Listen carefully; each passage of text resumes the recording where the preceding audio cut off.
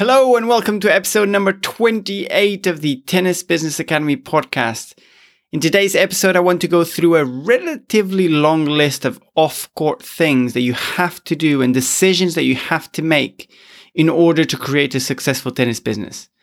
My goal here is just to really illustrate how much goes into creating a successful tennis business or club, which is quite a lot. Some of these tasks will be really simple to tackle, but they do represent important decisions that will take your business or club in a specific direction and should obviously be considered carefully, like deciding on pricing, for example.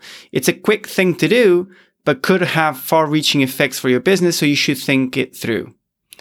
The other goals for this episode are to show you perhaps some tasks or activities that you haven't considered yet, but that still need to be done, and also to maybe help you decide if there are any tasks that you feel like you should do yourself and others that maybe you should outsource.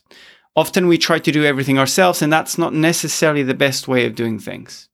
Seeing this list of activities all at the same time might prompt you to think that maybe you are trying to do too many things and that maybe you'll be better off outsourcing some of them. And the last thing that I'll mention before we get started is that I've added links to other relevant episodes in the transcript. So you can always check those out if you want to learn more about a specific topic that I mentioned today. Okay, with all that said, let's go through the list of 31 things you need to do off court to create a successful tennis business. Number 1, decide on the products and services that you want to sell. Yes, we're all selling tennis in one way or another, but what exactly are you selling? Are you selling coaching? And if so, what type of coaching? Just individual lessons, individuals and groups, cardio tennis as well? What age groups? What levels of ability? And is it just coaching? What about memberships, pay to play, restringing services, pro shop, bar or cafe area, any other sports or activities, and so on? The first big decision you need to make is around what you are selling exactly. So make sure that you've made this decision consciously. Number 2, decide on pricing. Once you've decided what you're selling, you then need to decide how much you're selling it for, of course. What you end up charging will be influenced by a number of factors, but just consider what kind of brand you're trying to create and charge accordingly. If your idea is to create a more exclusive premium brand, then you should charge more.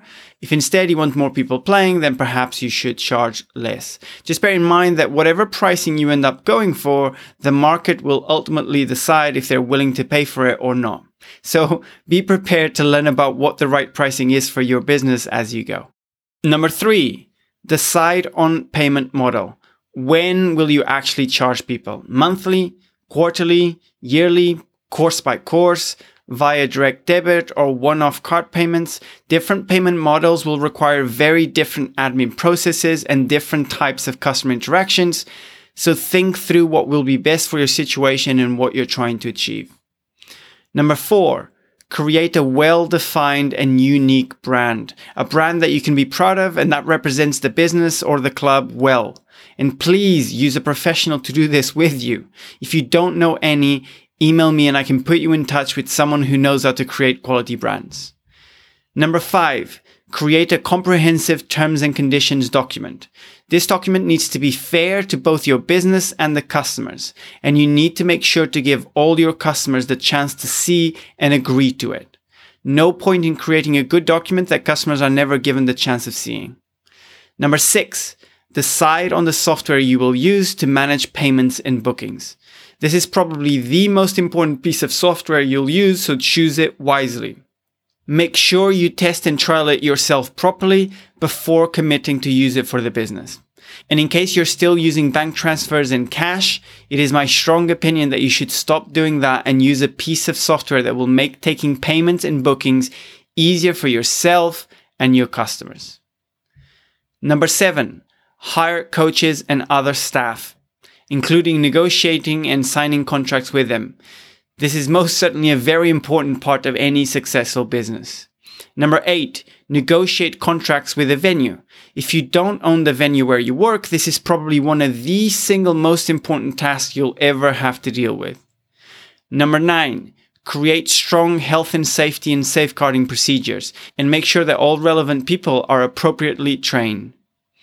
Number 10, Create a system to manage and maintain equipment, inventory, and facilities. Some sort of process that ensures that all equipment, inventory, and facilities are kept in good order. You will probably include some sort of checklist or checklists and a recurring appointment to check these things every week, every month, every year, or whatever might be relevant. Number 11, collect testimonials from happy customers. Showcasing happy customers is one of the best ways to persuade other people to join. So make sure that you have a plan to collect testimonials from happy customers regularly. These can then be used on your website, in emails, on social media, flyers, banners, and anywhere else that you think is relevant.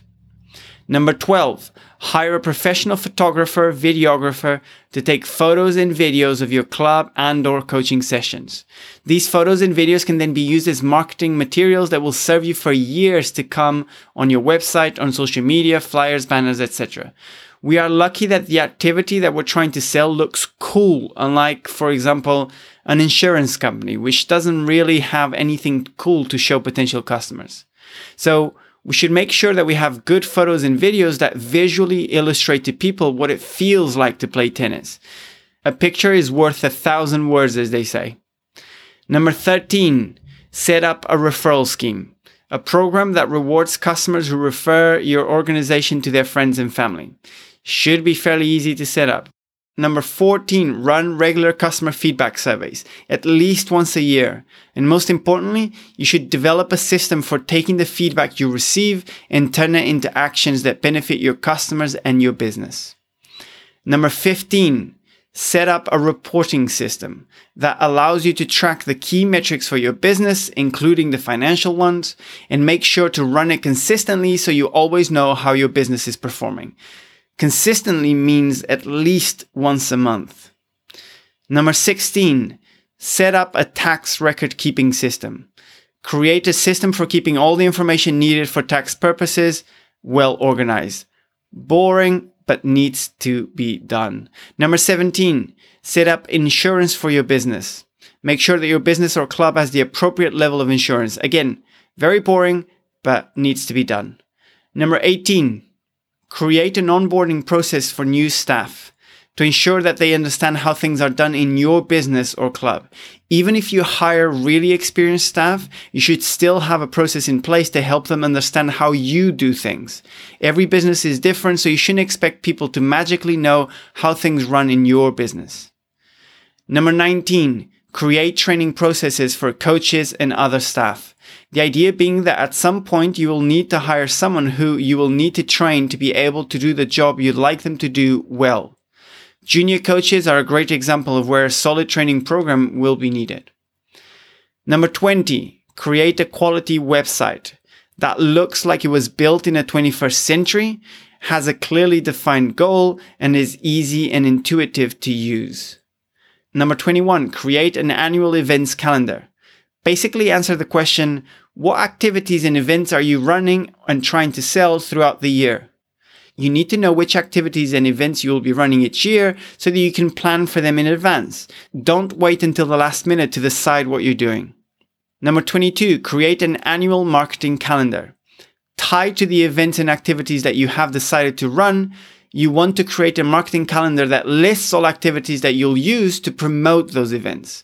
Because if you've decided to run an event or activity, you want to market it well and in advance so that that event is a success.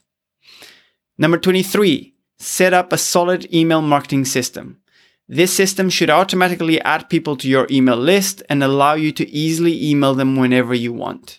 If it's a struggle to keep your email list organized and or to email people whenever you want, then your email marketing system isn't set up properly and you should fix it. Number 24, send regular emails to your customers and your potential customers. Basically, anyone that's ever given you their email address and said that was happy to receive your emails going forward. Email is one of the best ways, if not the best way, to keep in touch with customers and potential customers and inform them of what is happening in your business or club. So you should use it extensively. Number 25, create a social media plan.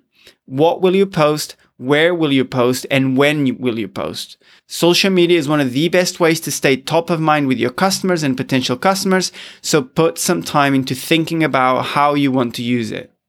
Number 26, post on social media regularly. Actually execute against your social media plan or get someone else to do it for you. Number 27, run regular digital advertising campaigns like Facebook ads and Google ads, for example. When done well, these types of campaigns have the power to generate a lot of interest in your services in a short period of time. So it's definitely worth you running a few of these each year. Number 28, set up your Google My Business page. Google My Business is a free tool that allows you to manage your online presence with Google, including search and maps. In other words, if you want to show up on Google when people search for tennis in your area, you need to have a Google My Business profile. And since it's free to set up, it's really a no-brainer. Just remember to keep the information on it up to date. Number 29, create an onboarding journey for new customers. What type of initiatives will you run to make new customers feel welcome and get them on the path to becoming loyal to your business? A little thought put into this sort of thing can yield really good results in terms of customer retention and customer happiness. Number 30, establish working relationships with nearby schools. Ideally, so you can deliver tennis session to the kids in the school and market your club program to them and their parents. Number 31, establish partnerships with local businesses and other local organizations. From my perspective, it's always a good idea to embed yourself into your local community as much as possible. So if you can, look to establish partnerships with local businesses and local organizations, as it's likely that there will be ways in which you can help each other out.